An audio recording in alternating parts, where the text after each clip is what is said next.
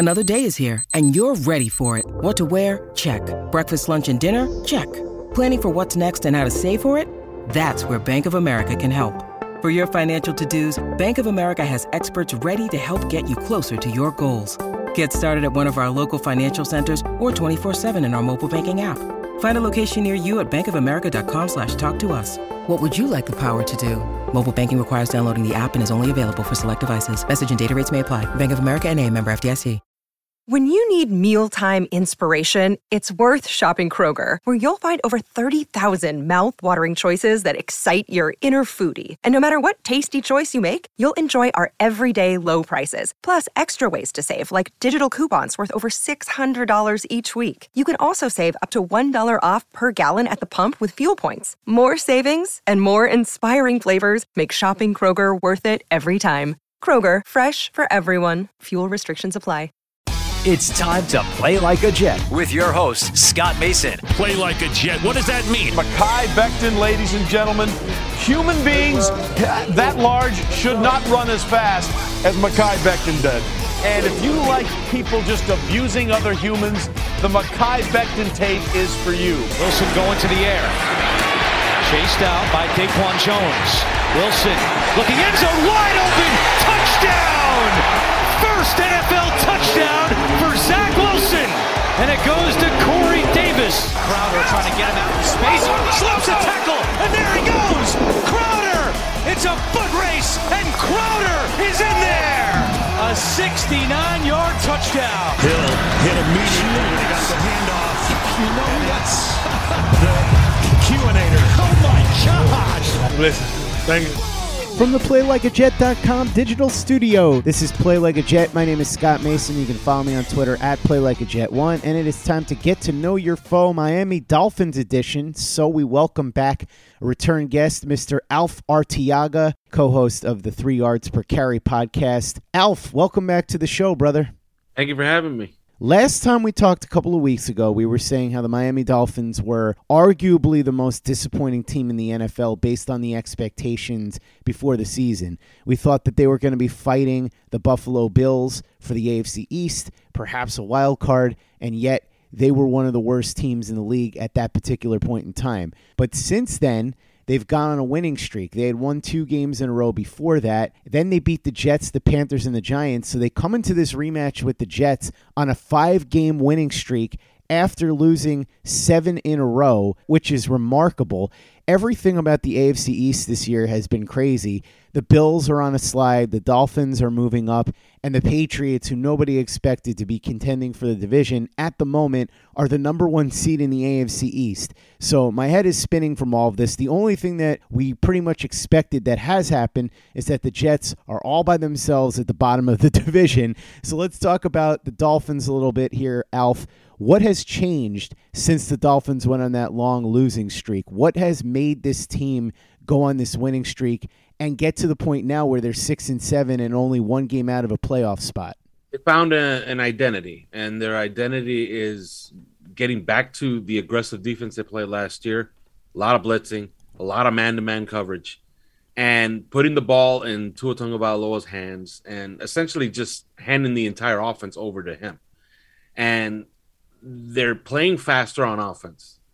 They're allowing Tua to throw the ball more down the field than he has before. And I know that the narrative out there is that he's throwing 1-yard passes. Even Logan Ryan, even while fans post video to Logan Ryan showing him getting burned for 20-yard gains in that same game where he said that all that Tua did was throw 1-yard passes to the flat.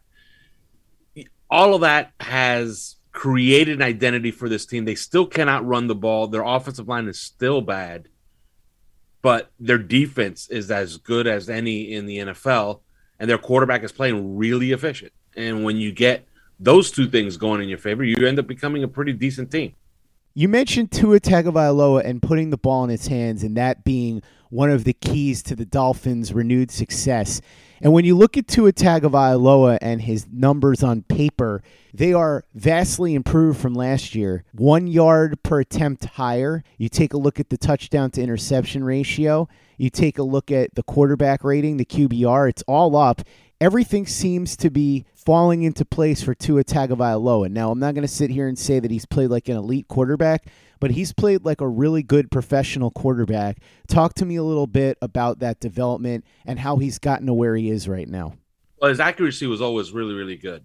But what's gotten better with him is, I believe, the play calling. And I know that it's taboo down here, especially here with Dolphin fans who are just itching to fire every single offensive coach that runs through here. But the play calling is actually better. The play calling is more in tune with what Tua does really well, which is the RPO. They're calling a lot of RPOs. They're calling a lot of second-level throws that he's really, really good at. So he's processing really, really well, and he's delivering the ball. Like he's hyper accurate. Like his ball placement has been so good that it's actually upticked the yards after the catch on this team, which is something that has plagued this team for the last 2 years. They get absolutely no yak. Well, that has changed in recent weeks, and it's because of the ball placement. And, of course, the emergence of Jalen Waddle, that can't be overlooked. While Mike Gesicki has taken a back seat as of late, Jalen Waddle has just vaulted ahead, and he's having a massive rookie season. So those two guys have a connection going. And, Tua at one time was a 2-to-1 touchdown interception ratio guy, and now he's working on a 3-to-1 touchdown interception ratio. And he's headed over 100 in quarterback rating. He's already top 5 in QBR on ESPN's QBR.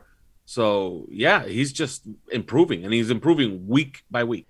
Alf, let's talk a little bit more about Jalen Waddle, who, as you said, has turned into an incredible weapon for that Miami offense and has developed a fantastic chemistry with Tua Tagovailoa. He's got 86 catches for 849 yards right now, which means there's a solid chance that he's going to go over 100 catches for the season and well over 1,000 yards.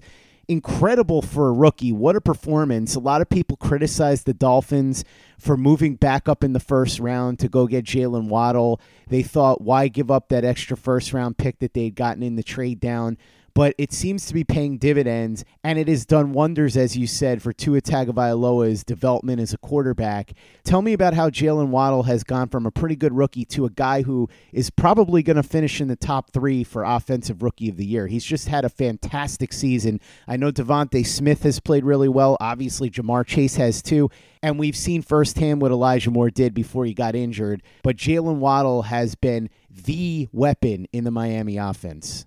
Yeah, this is going to be a really, really good wide receiver class. Like you really can't go wrong with all those guys that you mentioned. All of them look legit. All of those guys look like top flight NFL wide receivers. Dolphin fans for months, for weeks at least this season, were lamenting, "Oh my God, you gave up a first round pick." No, you didn't. In the end, the way the trade looks is you got Jalen Waddle and a first-round pick in 2023 for him. Oh, and also a third-round pick. So you got Jalen Waddle. By making those trades that you did, you got Jalen Waddle, a first-round pick, and a third-round pick. I think that's a pretty good haul, especially considering how well Jalen Waddle has played. It's how they've used him. He's essentially their entire offense on third down. They try to work, especially in tight, Gesicki and Waddle. Sometimes they try to split out Gesicki because he's been taking a lot of attention the last few weeks, especially getting corners to defend him out on the perimeter because they know that Tua likes to throw fades to Mike Gesicki. So it's opening up the middle of the field for Jalen Waddle. And teams know that it's coming on third down, and they still can't stop it.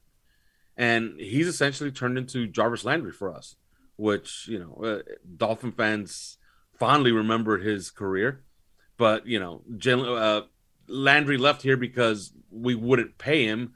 This is the guy we drafted in the first round. We control him for 5 years, and it looks like he's going to be here for a while. He has been absolutely magnificent. After having the drop C's in preseason, that ended, and since then he's just gotten better and better and better. And there's still growth there. Like you still have to see some of the what was promised from him as a draft prospect. as a deep threat, he's gotten down the field a little bit more. He's caught a few deep balls, but you like to see a little bit more of that. You like to see a little bit more of that yak. You like to see him take one of those 18-yard slants that he's been catching in the RPO and take it 60 yards. Alf, you mentioned the play calling before and how that's been one of the keys to this turnaround for the Dolphins. Can you talk a little bit more about that? Yeah. One thing that they've absolutely done, and, you lament because, it's not very good, but the running game is terrible. Dolphins don't have a running game, but they fake it well enough to keep defenses off balanced. So defenses don't load up on the passing game, right? So, as long as you commit to something like that, and it's not so lopsided like it was a little bit earlier in the season, it tends to take some pressure off. Even though you're just running it for like 3 yards a carry, it takes some pressure off, and it keeps defenses honest, because you really can't just come off the edge when Tua's putting the ball in Myles Gaskin's belly, because if you overrun it, Myles Gaskin is still a professional running back in the NFL. He can get 10, 12 yards if you absolutely blow your assignment. So it's been that, and it's been also the heavy reliance on the RPO, of which, Tua is really, really good at. This episode is made possible by PwC. When unprecedented times are all the time, it's time to start walking the talk. Leaders like you turn to PwC to see and stay ahead. Upskill your workforce, use intelligent automation, and transform big ideas into breakthrough outcomes.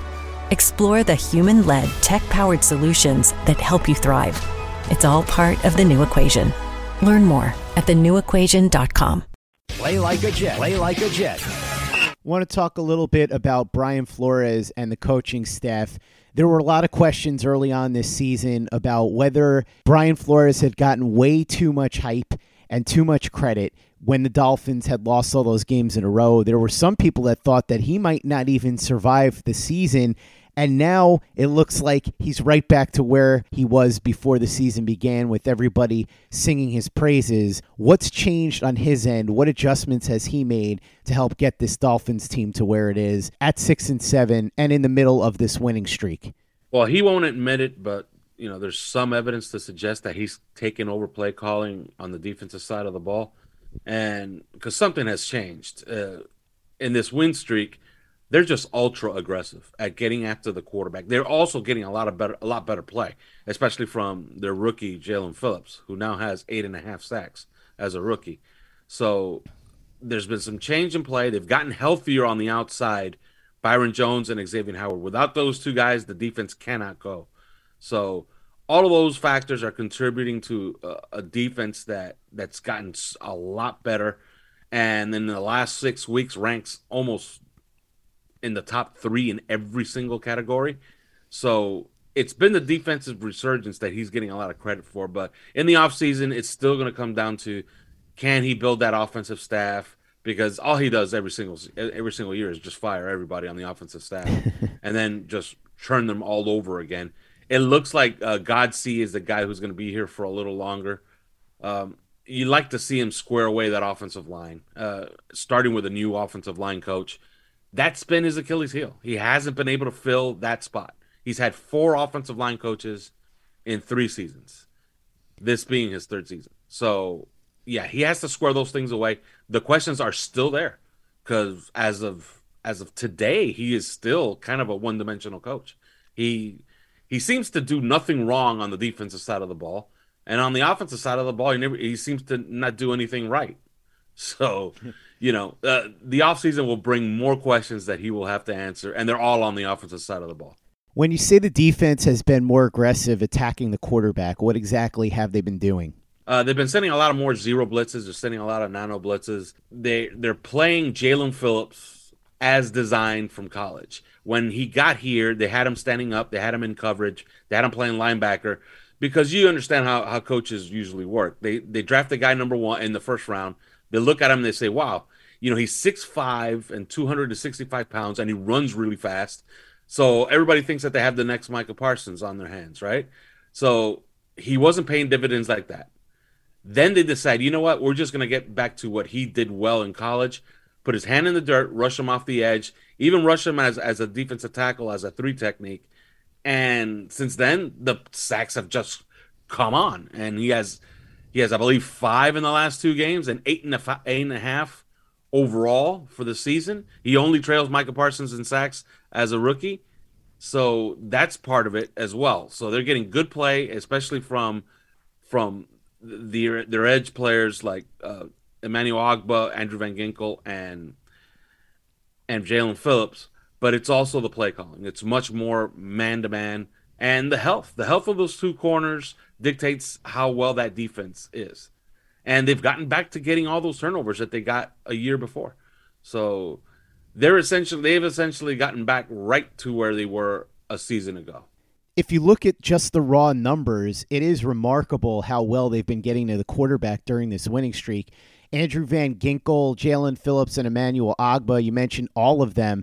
Now, Van Ginkel only has 2 sacks, but he's got 18 quarterback hits. Phillips and Ogbah have 16 and 19 quarterback hits, respectively. 8.5 sacks for Phillips and 6 for Ogbah. So they found some sort of formula here that's really been working.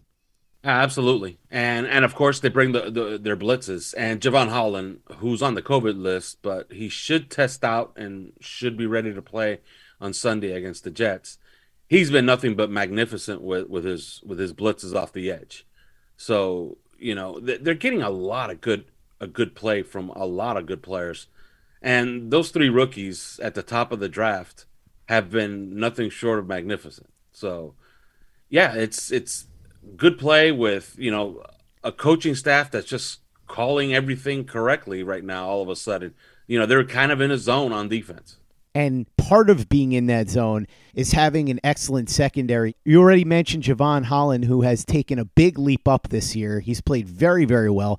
And then you've got the 2 guys that you expected to be really good, Byron Jones and Xavier Howard. Xavier Howard continues to be one of the top 3 cornerbacks in the entire league as far as I'm concerned. Him and Byron Jones, one of the best duos in the NFL. Tell me about that secondary, because it seems like as they've gotten more pressure, the secondary has stepped up its game as well. Oh, absolutely. And they're working really, really well in tandem. And you can almost see it like the play last week against Mike Glennon. They had that 0 look again, okay? And the Giants, I guess, tried to take a page from what the Jets did a few weeks earlier with Joe Flacco and tried to threaten them deeper as they had those 0 looks. They induced a bomb to I believe was Guyton or Slayton, Darius Slayton. And you could see almost at the snap how Glennon, what he sees is his fastest wide receiver running past Xavier Howard. What he doesn't see is that Javon Holland has left the middle of the field and is ranging over that way to essentially what was a bait. They baited him into throwing the deep ball on a 0 look. And sure enough, when the ball arrives, it's a double coverage. And it looks like Javon Holland has the ball, but Xavier Howard comes out of nowhere and takes it away from him for an interception. So they're just really well. They're just in tune. That secondary is playing really well together. They know what teams are trying to do against them, and they seem to have a counter for all of it. And, it's taken them one time. They're learning, and that Elijah Moore touchdown seems to have turned on a switch in that secondary where they know teams are going to try stuff like that. They're going to try some inside releases, and they're going to try to get guys going deep and vertical to try to counter those 0 blitzes. So they've taken to try to bait a lot of 0 blitzes into looking like they're 0 blitzes, but then dropping guys into the short zones and then dropping guys back. So they have a counter for everything that's going against them. Like I said, the defense is in an absolute zone. They're playing extremely well. Alf, last time the Jets and Dolphins played, the Jets were very competitive with Joe Flacco at quarterback. In fact, they were tied going into the 4th quarter, and then the Dolphins were able to pull away and win 24-17. But a very competitive game nonetheless. What do you expect to be different this time? You think the Dolphins are going to do anything differently that would make this a less competitive game the second time around? Yeah, I think the big difference is the first time around, Robert Saleh was pretty smart in starting Joe Flacco. And you kind of wonder, like, okay, what is he doing with this? Because the last time the Dolphins played Joe Flacco, the score was 24-0, and they sacked him 5 times, and it was a disaster. Well, then you saw what it was. He had a very good game plan for the Dolphins, and it was all centered around the zero blitz, to the point where the Dolphins in the fourth quarter decided, you know what, we're not sending any more blitzes after Flacco because he's too well in tune with what we're trying to do here. So the big difference this time around is that Dolphins should be facing a rookie quarterback in Zach Wilson, and he has to deal with everything the Dolphins do on defense. And it's usually a tall order for a rookie quarterback to play against the Brian Flores-led defense. So that should be the difference. And, of course, at home, off of a bye, getting a little bit healthier, and they kind of know what's in front of them. They have to win this game. They have to win every game, really. So, I do expect the Dolphins to play really, really, really well this week. Alf, based on everything we've talked about, what would you do if you were the Jets going into this game? What would your strategy be? And ultimately, how do you expect this to turn out? You don't have to give me a final score, but a range of where you think this will ultimately end up in terms of the Dolphins and the Jets, who's going to win and what the score might be, somewhere in the vicinity of what it's going to be. Well, if I were the Jets, I would absolutely be balanced on offense. Like, you got to be balanced. And on defense, I would flood the short zones, and I would keep a safety back, play him off the hash on the field side, because Tua does like throwing field side, okay, which is the wider side of the field. So that's what I would do. I would not send blitzes after Tua, because it tends to speed him up, and when you speed up Tua, he tends to find guys in stride, and he could hurt you that way. Teams have found out as of late, blitzing him is probably a bad idea. So you want to play coverage, and you got to get there with 4. If you could get there with 4, which you probably can, because Dolphin offensive line is still as bad as it's ever been, really. It's and in my opinion, it's the worst offensive line in football. So that has to be the game plan on defense, to try to limit Tua. And on offense, like I said, again, it has to be balanced, and you got to keep Zach Wilson upright, and you can't turn it over. He has to play as boring as possible, really. If you got to play for field goals, you got to play for field goals. But that'll keep you close, and if you're close and in the fourth quarter, you got a shot. Alf Arteaga, co-host of the 3 Yards Per Carry podcast. Thank you so much for coming on and breaking down the Dolphins with me. Really appreciate it. For those that want to check out your work, follow you on social media, how can they do that? You can follow me at Alf_Arteaga. And, of course, everything that we do is at the number 3 Yards Per Carry. And you can get our podcast anywhere you get your podcast, Spotify, iTunes, anywhere. Check out everything Alf is doing with 3 Yards Per Carry, and follow him on Twitter. Also, check out everything we're doing at PlayLikeAJet.com and the Play Like a Jet YouTube channel. Luke Grant, the Thunder from Down Under's got some All-22 film reviews up. He's going to be talking about Zach Wilson this week and his disappointing performance where the Jets unfortunately came up well short against the New Orleans Saints. So that video is coming. Make sure you watch all our videos and subscribe to the channel if you haven't already. Visit our store at teepublic.com. That's teepublic.com. We've got the Zach Says Go Long shirt, the Zach the Ripper shirt, the Quinnen Williams, John Franklin Myers, Bless You, Thank You shirt, the Play Like a Jet logo shirt, and so much more, plus hoodies, mugs, it's all there, teepublic.com. That's teepublic.com. And make sure you give us a 5-star review for the podcast on iTunes if you haven't done that already. Easy way to help out the show if you like what we're doing. Doesn't take you much time, doesn't cost you any money, but it goes a long way to help us out. So if you can go ahead and do that for us, we'd be quite grateful. And for the latest and greatest in New York Jets podcasts and content, you know where to go. That's Play Like a Jet Digital and PlayLikeAJet.com.